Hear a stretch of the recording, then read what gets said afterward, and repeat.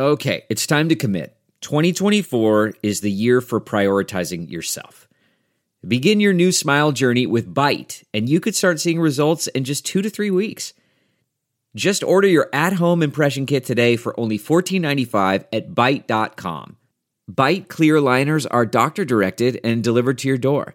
Treatment costs thousands less than braces, plus they offer financing options, accept eligible insurance, and you could pay with your HSA, FSA. Get 80% off your impression kit when you use code WONDERY at Byte.com. That's BYTE.com. Start your confidence journey today with Byte. Welcome to Money for the Rest of Us. This is a personal finance show on money, how it works, how to invest it, and how to live without worrying about it. I'm your host, David Stein. Today's episode 294. It's titled, How Stories Go Viral and Drive Economic Events. I recently celebrated a birthday. It was a good day, peaceful. What I didn't have was a birthday cake, and we did not sing the happy birthday song. Robert Shiller, in his book Narrative Economics, and in which today's episode title comes from the subtitle of his book, wrote that the happy birthday song may be the best-known song of all time. He mentioned it's not particularly admired for its beauty or grace. It grew unplanned and uncontrolled, he writes. There is no history of a government edict requiring the song to be sung, or a marketing campaign promising lifelong popularity for those who sing it or have it sung to them. The song spread like an epidemic in the 1920s and 30s, fell back a little bit during World War II, and then it began again. Warner Chappell Music had a copyright from 1935, collected millions of dollars up until 2016, when it was determined that Happy Birthday to You was very, very similar to an 1893 song titled Good Morning to All. Sounded exactly the same, and so they lost the trademark. The Happy Birthday song went viral like an epidemic. We have all become more familiar, I think, with the mathematics behind epidemics. One of the first theories was proposed in 1927 by William Ogilvy Kermack and Anderson Gray McKendrick. Kermack was a Scottish biochemist, McKendrick a Scottish physician. It was a simple model. It was called the SIR model, where they divided the population. The percentage of the population that is susceptible to a disease, the percent of the population that is infectious, and the percent of the population that is recovered, and they add up to 100%. According to their model, an epidemic ends when the percentage of the population that recovers and is immune is increasing to such a level that it leaves less people that are susceptible, and that those susceptible people are then less likely to be exposed to those that are infected. Now, there are much more complex models. There's what's known as a compartmental model called SCIHFR, where S is for susceptible, E is exposed, I is infected, H is hospitalized, F is dead but not buried, and R is recovered or buried. A lot more complexity there. In this episode, we're going to look at how narratives, stories, impact financial decisions. And they act very similarly to a disease virus in terms of how they spread and then fall back and the epidemic ends. Now that the global economy has been shut down for a month or more, government officials have to decide how are they going to restart the economy. And as citizens, we have to decide how actively are we willing to participate in the economy in terms of going out in public again. There are several scenarios that very much depend on what percent of the population is susceptible versus having recovered. It's possible there are millions and millions that were asymptomatic, and so we have herd immunity. Or perhaps not. The economy could be opened up again to let the virus spread. There could be a second wave, and there's a risk of overwhelming the healthcare system so that there's a spike in deaths. because a large percentage of the population is still susceptible. Or the economy could open up and deaths don't spike because the virus has been spreading for months and a large percentage of individuals are already immune. That would mean that the overall mortality rate is much lower, closer to that of the flu, because so many people have had it, and we know approximately how many people have died. Or, and this is probably what's going to happen, we're going to open up the economy gradually and see how things evolve. There's a great deal of uncertainty. I saw a report earlier this week from South Korea, 116 people that had tested positive for COVID-19 have it again. Now, they're not sure if maybe these individuals never fully recovered, so the disease became reactivated, or maybe the initial test was a false positive, so they never really had the disease, even though the test said they did, or maybe they were reinfected, which would be the worst case, because then maybe herd immunity doesn't exist. But there's no way of knowing this without massive testing, which is still not being done, at least in the U.S. From a personal health standpoint, what do we do? I know that my family's following the precautionary principle that I discussed a few weeks ago on the show on how to handle the COVID-19 shutdown. It is to take preventive action in the face of uncertainty. We know that we don't want to get the disease. I suspect you, like me, know people that have had it, some that have died. We don't want it, particularly if we don't know how severe the case will be. Potentially, we'll wait at least 1% of the population before they engage again until there's a vaccine. Or they'll wait for some type of statistical evidence, which is not something that we generally do. There's a paper by Tracy Frelling and her co-authors where they looked at 61 papers that explored different types of evidence. And they found that based on the research of these papers, when emotional engagement is high, such as there's a severe threat, a health issue that could affect you, that statistical evidence is less influential than anecdotal evidence. Stories, narratives are more influential on how individuals make decisions when the stakes are high. But they found that in situations where emotional engagement is relatively low, so there's a low threat, that individuals are more likely to rely on statistical evidence. Interesting, isn't it? So we don't know, and in some regards, we do not have the statistics to make an informed judgment, as I talked about again a few weeks ago on the difference between risk and uncertainty. In the face of extreme uncertainty, we need to be cautious.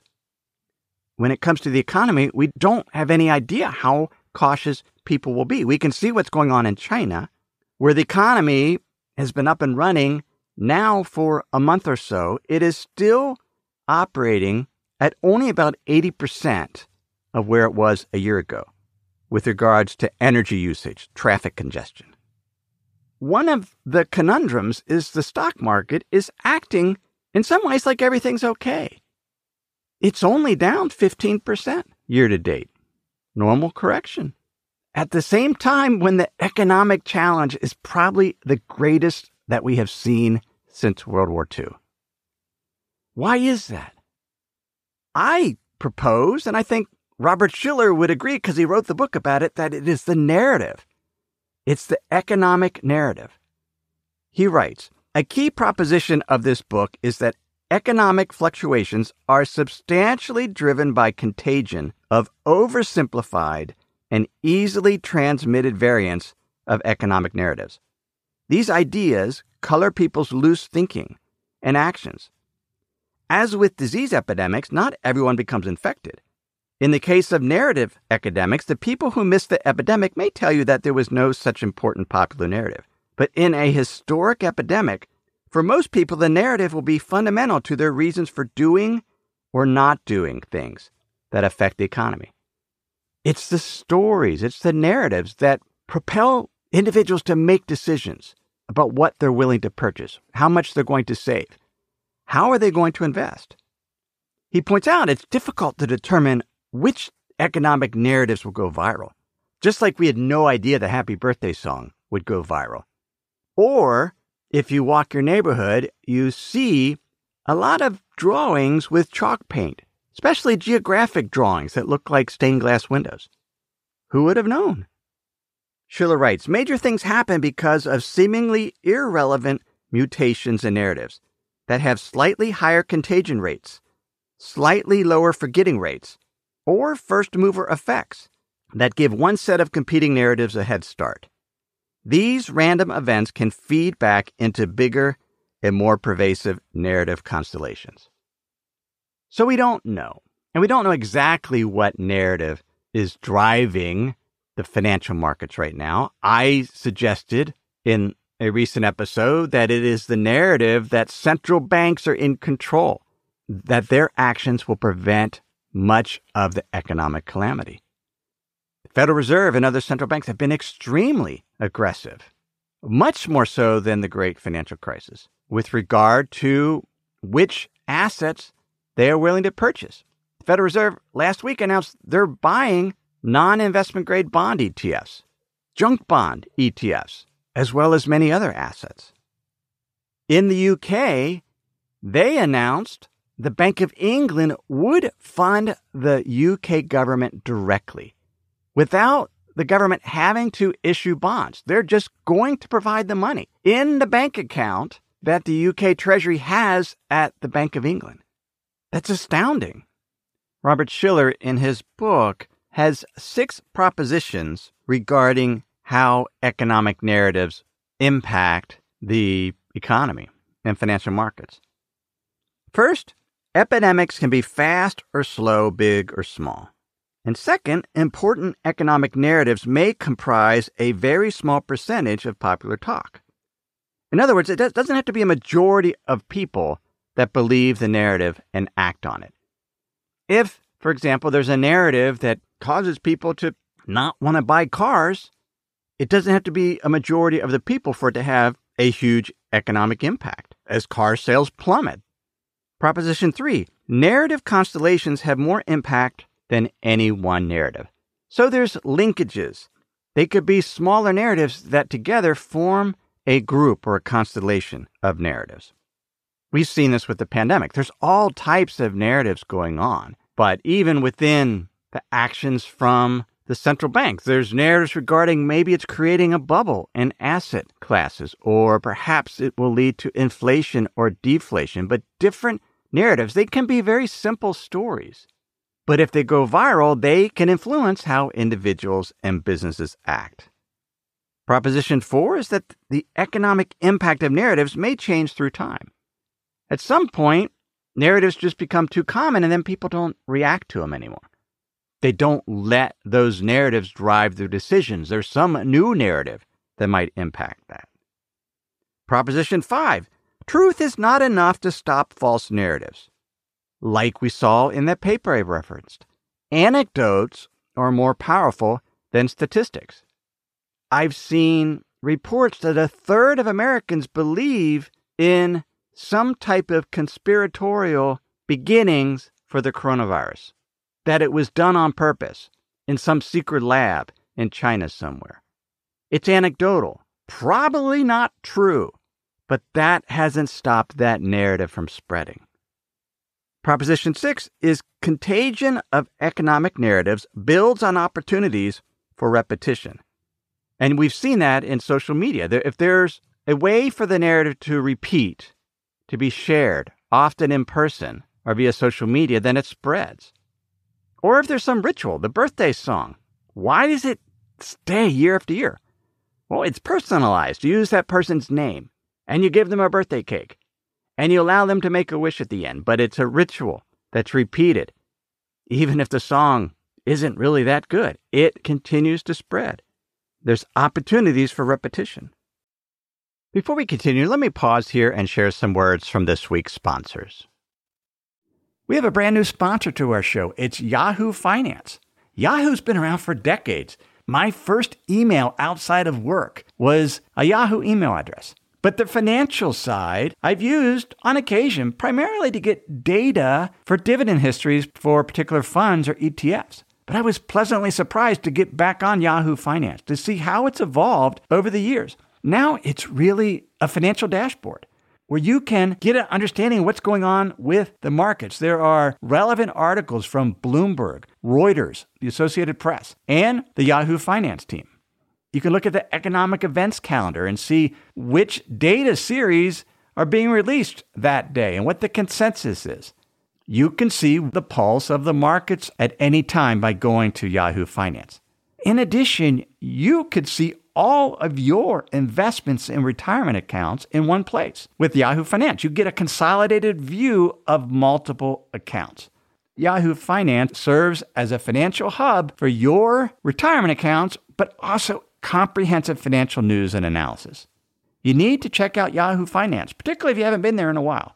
Check it out at yahoofinance.com. That's yahoofinance.com. CarMax is putting peace of mind back in car shopping by putting you in the driver's seat to find a ride that's right for you. Because at CarMax, we believe you shouldn't just settle for a car. You should love your car. That's why every car we sell is CarMax certified quality, so you can be sure with upfront pricing that's the same for every customer. So don't settle. Find love at first drive and start shopping now at CarMax.com. CarMax, the way car buying should be.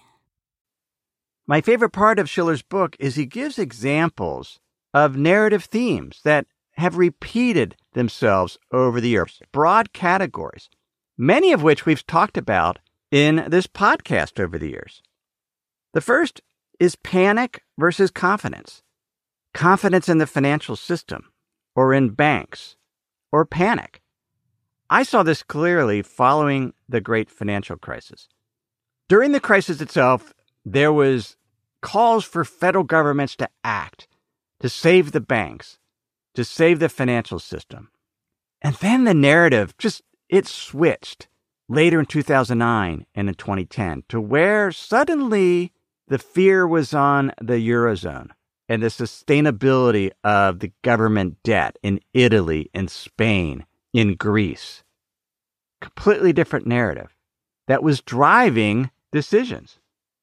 Interest rates in Greece and Spain skyrocketed. And then the narrative went away to where the interest rates in Greece on government debt was lower than the U.S. government, than the yield on U.S. government bonds. So that's the first category, panic versus confidence. Second, frugality versus conspicuous consumption. I've mentioned David Shee's book, The Simple Life. He goes through history, starting before the American Revolution in the U.S., and how this theme of simplicity and no, we don't want to live a simple life. We got to get out and buy because that's what Americans do to help businesses. It's another theme, frugality versus conspicuous consumption. Third is the gold standard versus fiat currencies, cryptocurrencies. What is sound money versus infinite money that the Federal Reserve can create and print out of thin air? That's a narrative that involves inflation, rising prices, confidence in central banks. That narrative is going to be with us and very important in the months ahead, along with confidence in the federal government to be able to handle the debt load. And now, with central banks just funding the emergency spending that needs to be done, but just funding it, no need to issue bonds in the UK anymore. An infinite amount of spending, potentially. A fourth theme, and we've talked about it at length on the podcast, actually 4 and 5. 4, labor-saving machines replacing many jobs. And 5, automation and artificial intelligence replace almost all jobs. Shiller quoted Aristotle in Politics talking about labor-saving machines could leave slaves with not enough to do. That's how old that narrative is. But it's certainly something that continues to be relevant. As machines and AI replace jobs, will there be new jobs available for people to work so they can earn money?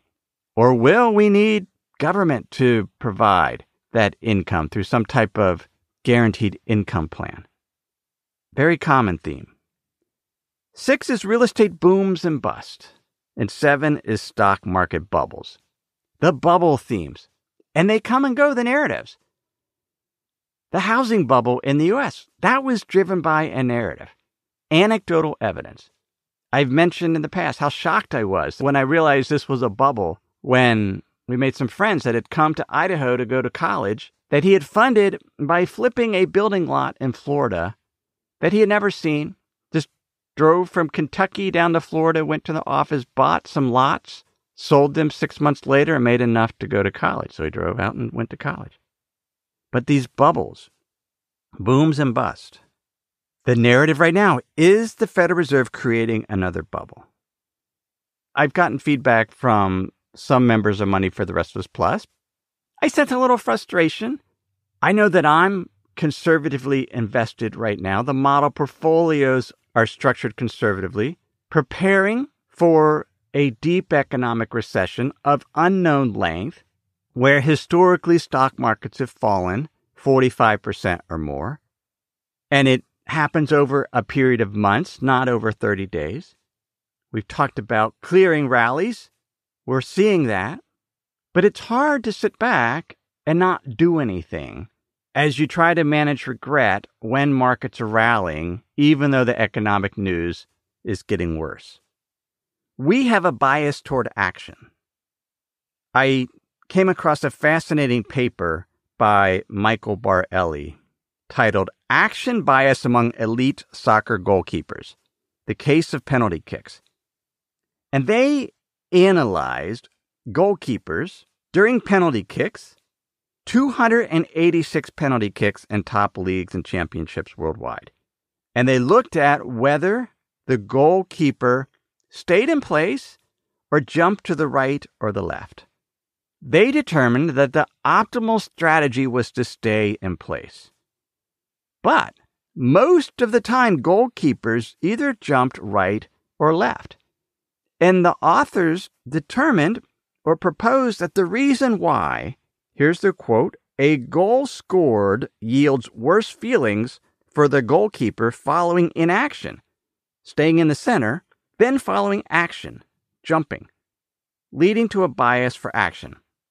In other words, they felt worse if a goal was scored and they didn't jump to the right or to the left.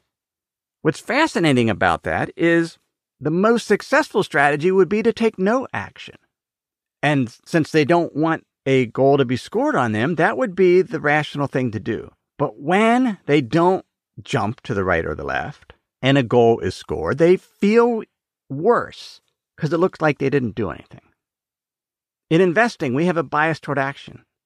That's why I prefer to make incremental changes, because it satisfies a desire to do something in the face of uncertainty without making a huge change that we could regret. You can manage a regret better by making incremental changes. But right now, when I look at my portfolio and look at the models, it's mostly inaction right now, waiting to see till we have more statistical evidence that the pandemic is slowing and that there's some early indicators that the economy is improving. Until then, we can be patient. I think it's important to consider the stories we're telling ourselves. Yes, the economy is driven by narratives, simple stories that go viral. We need to consider the stories that are causing us to take action.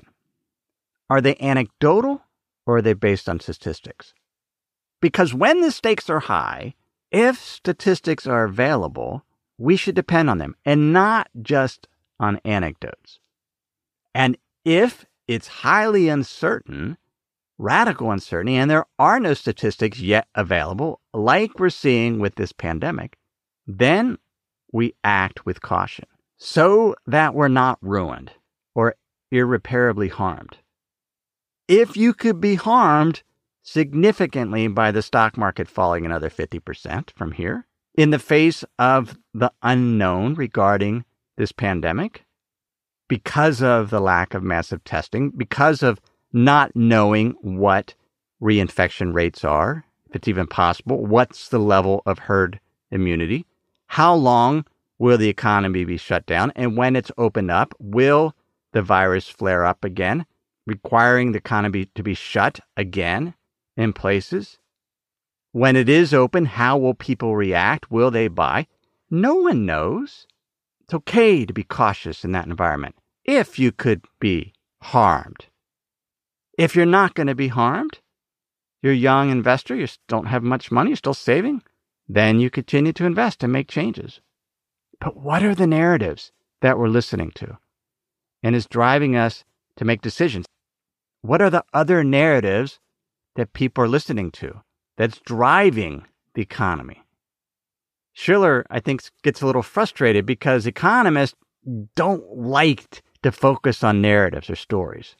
They can't quantify it, but it's what humans do and will drive major changes in the economy and the financial markets. That's episode 294. You can get show notes for this episode at moneyfortherestofus.com. While you're there, please sign up for my free Insider's Guide, and I'll email you an essay I do each week on money, investing, and the economy. Some of the best writing I do just goes to your inbox. You can sign up for that at moneyfortherestofus.com. Everything I've shared with you in this episode has been for general education. I'm not considered your specific risk situation. I'm not provided investment advice. This is simply general education on money, investing, and the economy. Have a great week.